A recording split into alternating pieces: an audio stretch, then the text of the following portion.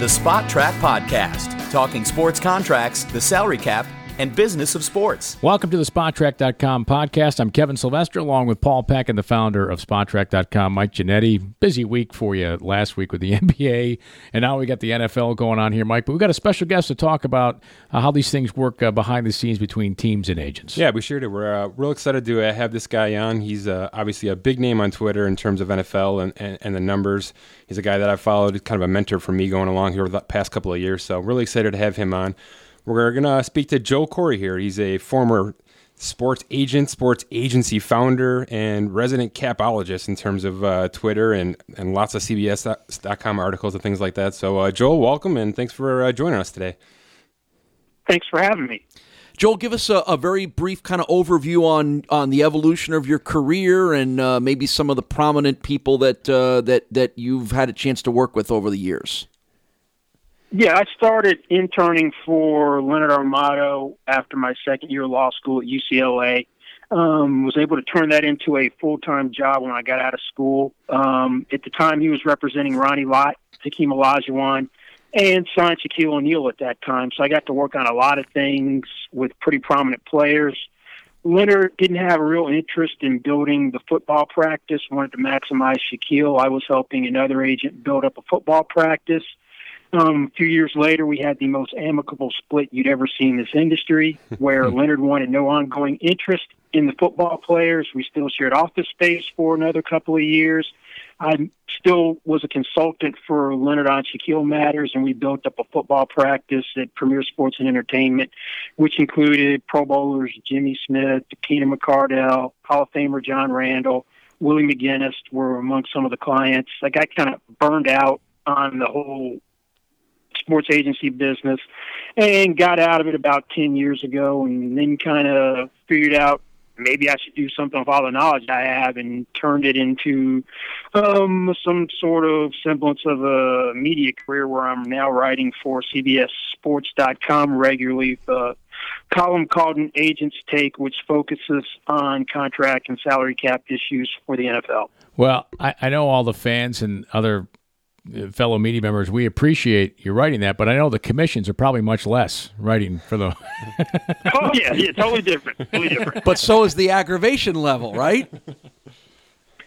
Yeah, because when someone would ask me what I did for a living when I was an agent, I'd jokingly say professional babysitter, so I don't have to deal with some of the aggravations that certain clients can give you. Some are more time intensive than others and high maintenance, so that's no longer a part of my life. He's happy. Before we get into some serious questions here, do you like the show Ballers? Do you watch that at all with The Rock? I just find that funny, all the scenarios they go through being agents. Yeah, I do watch it. The interesting thing to me is the financial advisors are really day-to-day guys, and the actual contract agent really doesn't do anything except the contract, and that normally isn't the case. It's normally the contract agent is the day-to-day guy and the point person, and the financial advisor is more in the periphery. Interesting look. All right. Okay, so now we know you're tuned into everything that's going on in the sports world. So Mike has come up with some interesting topics, all of them timely, that we're curious to get your expert agent's take on. So Mike, go ahead and let's get rolling here with Joel. Sure. So Joel, right off the bat here, obviously the big name the last few weeks here is Nick Foles. We've kind of spoken to him here past few episodes, really, just kind of our thoughts on how things might hash out. So really, we're just looking for what you're thinking here. We've got a Super Bowl MVP. We've got a guy making about $7 million next year with the Eagles, prominently as a backup, but who knows with this Carson Wentz situation. If you're Nick Foles' agent, what are you saying to him right now? Well, he seems to be not quite your typical player, since he was contemplating retirement before Andy Reid called him after things didn't work out with the Rams. He doesn't have a ton of control in the situation, since he is under contract for the 2018 season. If he stays in Philadelphia, which is what I would do if I'm the Eagles, because I'd rather err on the side of caution with Carson Wentz. The timetable for his recovery is 9 to 12 months. I don't want to push it and let him take as much time before we know he's comfortable to come back and play, and give him the time off he's probably not going to be the Carson Wentz that we saw when he got hurt initially. I would, unless someone blows me away, knocks my socks off with an offer that I can't refuse, I'd hold on to Foles at least until the beginning of the season and maybe revisit it at the trading deadline if Wentz is back on the field and playing the way he used to play. Would in the black and white grab every dollar world that is both agents and teams, would there ever be a scenario, Joel, in this where the Eagles, assuming they could get an adequate backup in there, would actually go to Nick Foles and say, hey, as appreciation for everything you've done here and winning a Super Bowl for us, we know you want to start somewhere. We're going to give you that chance to send you somewhere to start. Is that ever a possible conversation? Teams aren't that nice. They don't do things which are in the player's best interest unless it's also in their best interest. They're not just go, hey, Nick, you got us a Super Bowl. We know you want to start. Well, we'll help you pick a team and a landing spot. No, they know they've got an ideal quarterback situation, less than $15 million of cap space tied into the two quarterbacks. And you know what Foles can do in relief. I'm not going to upset the apple cart unless someone blows me away. And to me, blow me away is kind of what Minnesota gave up for Sam Bradford, a first and a fourth. I don't see any team doing that unless they become extremely desperate because of a training camp injury.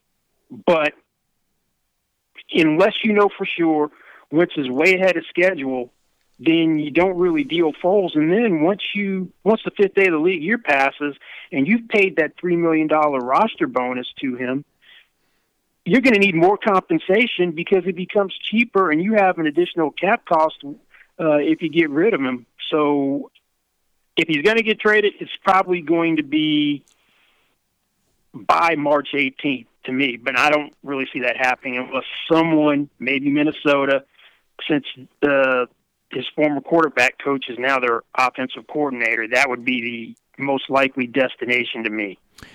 Let's talk about Kirk Cousins. And, you know, he was going to be the quarterback that started everything, but it looks like Alex Smith was that guy, being traded to the Washington Redskins. So Kirk Cousins is going to be out there, right? I mean, they theoretically could trade his rights, but that doesn't seem likely because of the franchise tag. But just tell me your take on Kirk Cousins, what's happened the last couple of years with those franchise tags, and where do you see him landing and for how much money?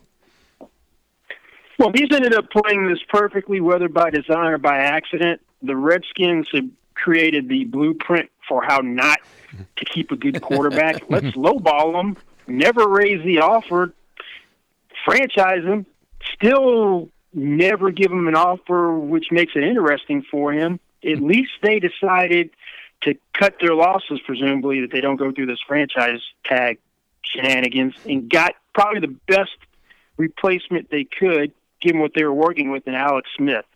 Like it or not, at least in terms of pure raw statistics, Cousins compares very favorably over the past 3 years with the guy who was the highest paid player in the league, Matthew Stafford, and also Matt Ryan, who's in line for a new deal.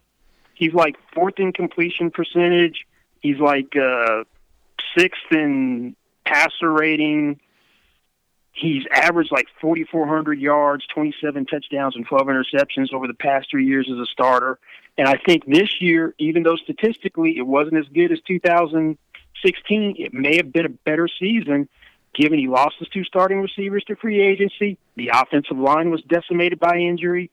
He lost his tight end, Jordan Reed, for a good portion of the year. Every running back they had ended up getting hurt, and he has a suspect defense. You can't ask Kirk Cousins to carry a team. He's not that guy. But you surround him with pieces, I think you can win with him. Because of Jimmy Garoppolo getting a deal averaging $27.5 million per year, I know average salary is the sexiest, at least for the public, in terms of metrics, but not the most important. That lays a framework or a foundation for the floor that Cousins will ask for in free agency. I think that since he is a quarterback who is good, healthy, and in his prime, presumably going to hit the open market, he's going to become the highest paid player in the league, at least temporarily. It would not surprise me if he gets close to or hits the $30 million per year mark, maybe $100 million overall guarantees where 65 is fully guaranteed at signing. But by the time the regular season starts, if Kirk Cousins does become the highest paid player, he still won't be it. Where's he going, Joel? Where do you think? Give us your top three choices. Well, I'll put the Jets in there. They're going to have maybe 90, 95 million cap room, depending upon who they cut. I think Cleveland's a leverage play that if they're interested, he's going to keep them in to try to drive up the price to where he wants to go. The interesting thing is going to be, does Minnesota make a push for him? Because if I'm him and Minnesota makes a push and the money's in the same ballpark, I might actually take a little less. The money has to be in the same ballpark as other offers, though. It can't be apples and oranges. To go to a team which is ready-made, and the Broncos would be the other team. They've got a ready-made defense. I would want them to keep the two receivers, not cut either Emmanuel Sanders or Demaryius Thomas. It doesn't hurt that he played really well against Denver this year, because times you see when a player has a good game against a team that hasn't needed his position and he's going to be a free agent, but that team pursues him. And I say that from personal experience. I used to help represent Eric Allen, who's like a 6-7-time Pro Bowler. When he was with the Eagles, over like a 2-3 year span, he returned 3 interceptions for touchdowns against the Saints. When he became a free agent, he went to the Saints. They remembered that. I'm sure you reminded them of that, too, in case they forgot. Hey, Joe, they knew what they were getting with Eric, because at the time, the corners that you had Deion Sanders, Rod Woodson, Darrell Green, Aeneas Williams, and Eric were all in that same pretty much conversation. Hey, Joe, let's stick with this whole franchise tag discussion in terms of Cousins, because we've seen some decent names be tagged and play out their tags, and now we're seeing sort of a resemblance of back-to-backs coming to focus here, right? We're at a situation where Tremaine Johnson just finished 2 in L.A., and Le'Veon Bell maybe is headed for his second right now. Where is this going? This doesn't seem to benefit anybody, really. I mean, obviously the player's happy to have a decent salary for one season and to have it guaranteed, but is this a trend that's going somewhere? Are teams abusing this in terms of how this is working, or is this is how it is, and this is how the CBA is written, and this is what we're going to see with big players until something gets fixed? Well, what looked to be a mistake was the change in how the methodology of calculating franchise tags looked to be a mistake that you changed it from just the average of the top 5 players from the prior year and made it over a 5-year period, tying it to the percentage of the cap, because the first couple of years the numbers rolled back. Now, with the cap growth being basically 8% per year over the past couple of years, these numbers are starting to get to be really high, that you're only going to see maybe a handful of guys franchise, 5 to no more than 7. You're not going to see 15, 20 like you did in 2012. The thing is, the franchise tag has lost its true intent. It was really to keep a true franchise player. It wasn't to restrict your best guy who's going to be a free agent. I think what Kirk Cousins has done is he's kind of given players something new to think about, that as the numbers continue to grow, and it's a 20% increase the second time, and then the third one is, if you're not a quarterback, it's going to be 44% raise of the highest franchise tag number, which would be quarterback for most players at other positions, that the franchise tag becomes your friend. You're playing on high price 1-year prove it deals, but odds are you won't get the third franchise tag, so you can be one of the highest paid players at your position over the 2-year period, like Tremaine Johnson. The only cornerback to make more over the last 2 years is Josh Norman. Then hit the open market. Le'Veon Bell is an interesting situation to me, because he turned down what would have easily been the highest paid running back deal, but it wasn't enough for him for a couple of reasons. One, he thinks he should be paid like a second receiver and a running back because of his receiving skills. And two, the running back market has really decreased since his heyday in 2011, 12, 13, when he had Adrian Peterson in a deal, on a deal averaging more than 14 million per year. Chris Johnson at like 13.5. So he wants to drive the market up from those deals. I would just stick the franchise tag on him a second time, give him 500 touches, and go from there.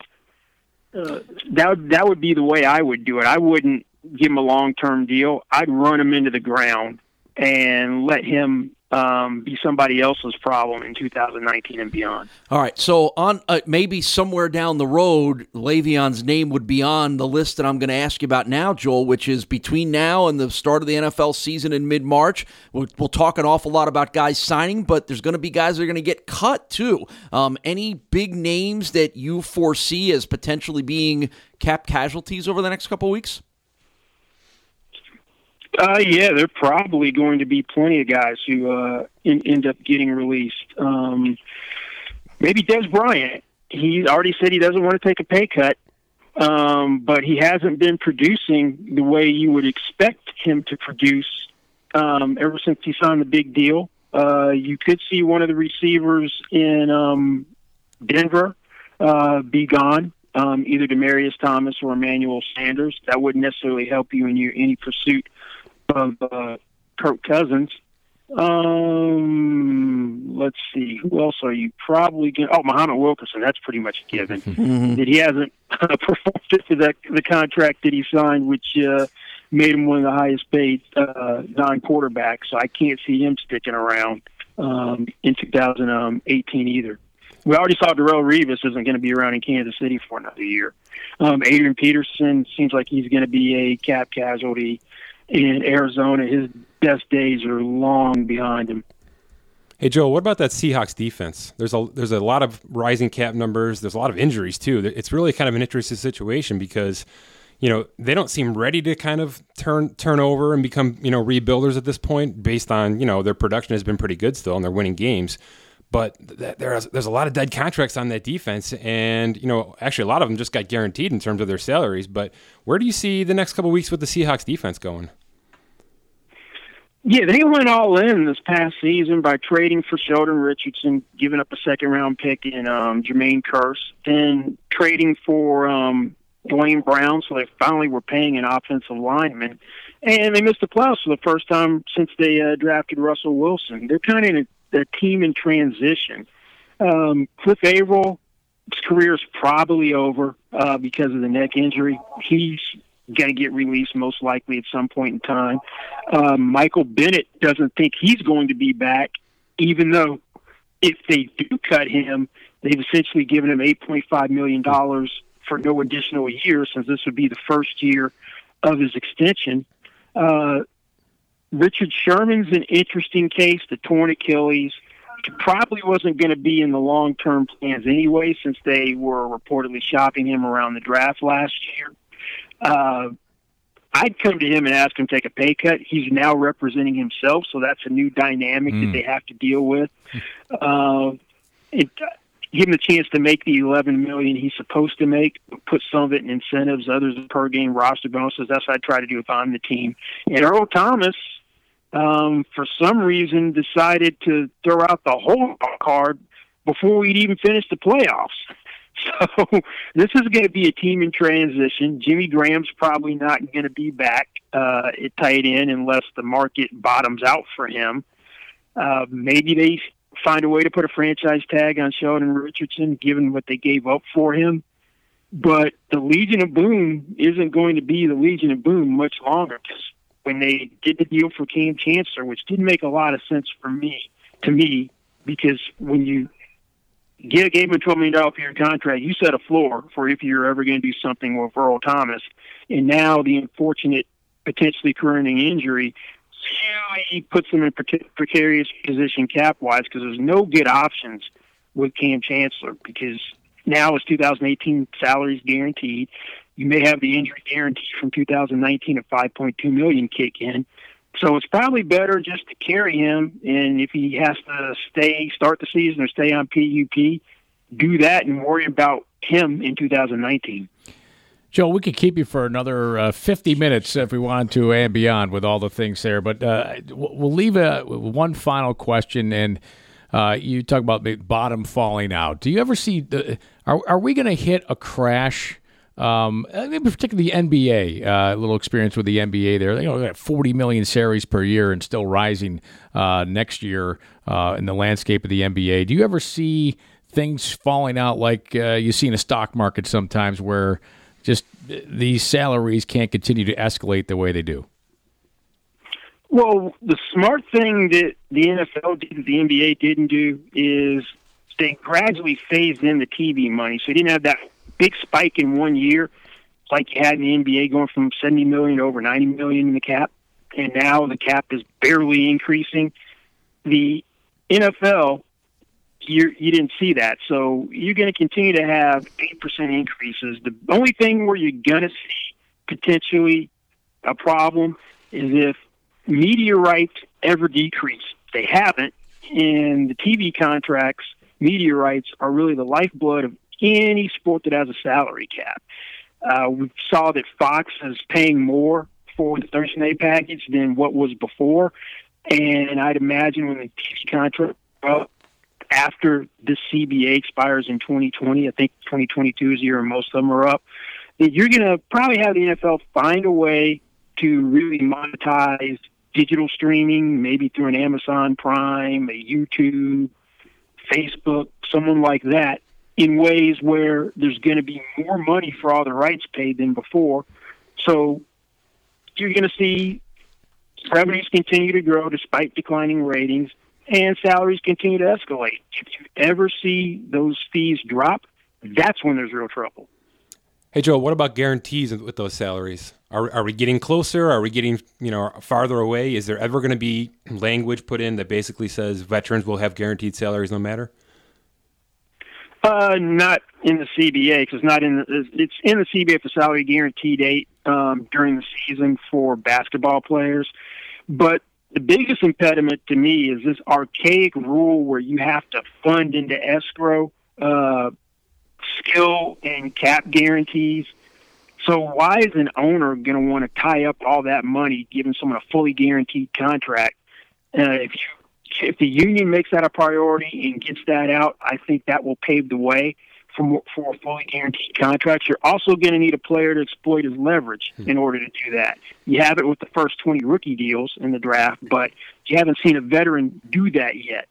Maybe Cousins, if he can't get the money he wants where he's going to reshape or reset the market, he tries to get a fully guaranteed contract. First, you got to start getting guys to get guarantees in the years which are a risk to the team, which would be years 4 and 5 in a contract. At least a partial guarantee is going to be the first step. The first 2-3 years, well, actually first 2-3 for the huge deals, are the low-risk years for a team. So I think the incremental step may be getting partial guarantee in years 4 and year 5 of a long-term deal before we get to the fully guaranteed contract, unless some player who has a ton of leverage fully exploits it.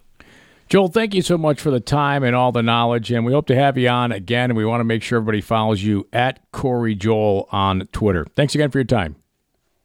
Sure, thanks for having me.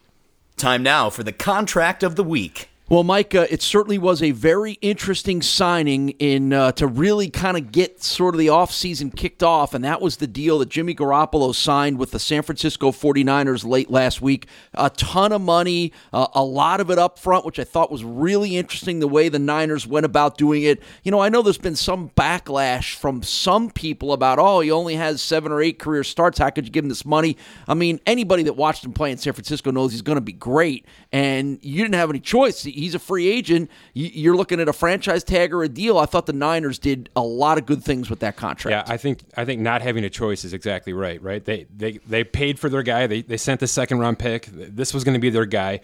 I'm a little surprised they didn't at least franchise tag him and let things ride out a little bit, just because there's going to be such a movement with quarterbacks, right? You're going to see a Cousins deal. You're going to see possibly a Matt Ryan extension. You would have had some numbers to sort of base it off of. But they just said, screw it, we've got money. We're going to make it next man up, right? We're going to make him, the next highest average paid player in the league, and that's just how it's going to be. And yeah, I was fully expecting it to be structured this way. This is a massive first-year salary. What we have here is we've got $42.6 million in 2018, which is a record, which is silly based on the structure. But they could But not silly based on their salary cap of over $100 million available.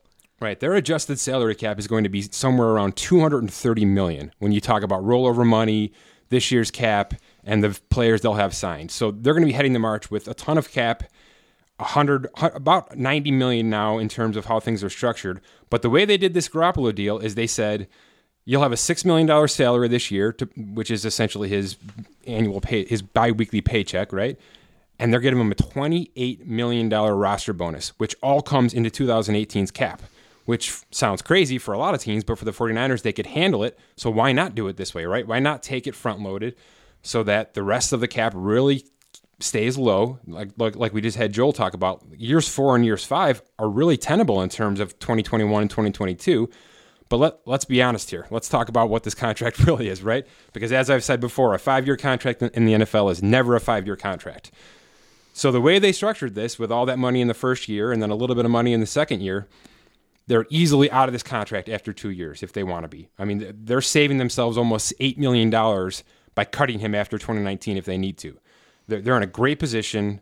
The dead cap falls completely off because the signing bonus is minimal, right? I mean, you're at a situation where there's only a $7 million signing bonus going around here. So the dead cap down the line is easy. They can move money around if they need to. And look, if this is their quarterback, he's going to be complaining about the cash flow come, year 3 and year 4. So this is going to be a short-term deal. The situation was, let's lock him in. Let's make him very happy, obviously, in the year 1. He'll be happy in year 2. We'll see where we are in year 3 because we can get out or we can move some money around and restructure if we need to. But this is a wonderfully team-friendly deal based on the cap situation the 49ers were able. Teams are rarely in the position to have over $100 million in cap space. But if every team was, isn't this exactly the kind of deal that every team would want to do? Because you're not locked into some crazy amount of money on the back end when the player may be aging out, or you may not be able to handle it and thus have to make a decision to renegotiate or cut. This was brilliant, I thought, on San Francisco's part, which was, we got all this cap, we're never going to use all of it, even if we signed every superstar available. So let's just throw it at them and make our lives easier down the road. And it's not a coincidence that his $46 million this year is exactly double what the franchise tag would have been, right? I mean, that's essentially what they did, right? These minds got together and said, well, we can franchise tag you for 23, or we can double that and pay that all to you this year and put you in a 5-year deal, and who knows from there, right? So yeah, it's good business by them. I hope the Browns do something similar, whether that's with Kirk Cousins or with some other major position that they need to fill. They've obviously got cap to burn. Don't let this thing roll over every year like they've been doing. Couldn't they offer Cousins $50 million in the first year? No question. Yeah, no question. Maybe that's what it would take to get him. Oh, it absolutely. With Garoppolo's numbers, that is what it will take now. Right. So that's, as we talked about in our feature here. Yeah, Cousins' numbers will have to exceed Garoppolo's for sure. I think he's more in line with where's Matt Ryan and Aaron Rodgers going in terms of their next contract. So there's a lot to be shelled out here. I get it. It still blows me away, Kevin, to think that you're going to, in any conversation, comparing Kirk Cousins to Aaron Rodgers and Matt Ryan. Yep. Yeah, I'm just you're thinking playoff wins. That's all. Well, I'm thinking what I see on the field. I know you're coming at it from a contractual standpoint and availability, right? Not even though the numbers are there. I mean, I do my evaluations on Cousins. I can't get him to Aaron Rodgers' valuation. So I'll be frank there. But he's worth $26 million in terms of just his production. I just don't know that I don't know you'll find a single football fan who would tell you Kirk Cousins is as good as Aaron Rodgers in any way, shape, or form. His mom would. Right? And I'm sure she likes football. Hey, I love deals, right? Yeah. So I want to get value in deals, and I look at a position. It's not a quarterback position, obviously. Right? Well, I want to deal with somebody, and I want a position that's huge. And you look at the Super Bowl teams, and the one team has the best guy in the league, and the other, perhaps the second best, who made the big play. And I'm talking about tight ends. And I want to talk about Jimmy Graham. Yeah. And he's a free agent, Jimmy Graham. He's 31, used to be great. Used to be. Well, what the heck happened to Jimmy Graham? And do you think you can get a deal by signing Jimmy Graham to be a free agent tight end? Yes, I think you will. I don't think he's worth the $12 million he's asking for. I don't even think he's worth the $10 million he had last year. Player in the last couple of years. Is it him or is it his system? Well, I think that's what a lot of people are saying. He leaves Drew Brees in New Orleans and he's not the same player again. That's right. But he's been hurt too. He's battled some injuries. The knee injury a couple of years ago, I think, was a big factor. But the successful teams, they have a great threat at tight end. They do. And I mean, look what Ertz did for the Philadelphia Eagles, right? And you look at what Gronk does for the New England Patriots. Let's stay there, Kevin, because we've got a situation where I think Dwayne Allen is getting released in New England, Martellus Bennett is getting released in New England, and Rob Gronkowski possibly is retiring in New England.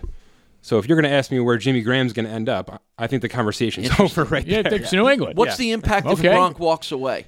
It's minimal. It's about $4 million in dead cap. They're going to save money. They're going to be able to afford Jimmy Graham with Gronk's savings right off the bat in terms of this year. So if all signs keep pointing in that direction in terms of Gronkowski in 2018, that's exactly right. Put Jimmy Graham. Let me throw something else at you, and it's related to something we talked about with Joel Corry. As we were sort of sitting here, there was a report from an NFL media type that the Broncos are looking to trade Emmanuel Sanders. So, and his name came up in relation to Demaryius Thomas and Sanders are due a lot of money, but how could Denver let any of those guys get away if you're trying to lure Kirk Cousins? Yeah, we've been saying this for the last few weeks now, haven't we? That these guys are sort of the outliers in terms of these cap casualties, and if that's the case, why would Cousins want to go and play with a couple of rookies?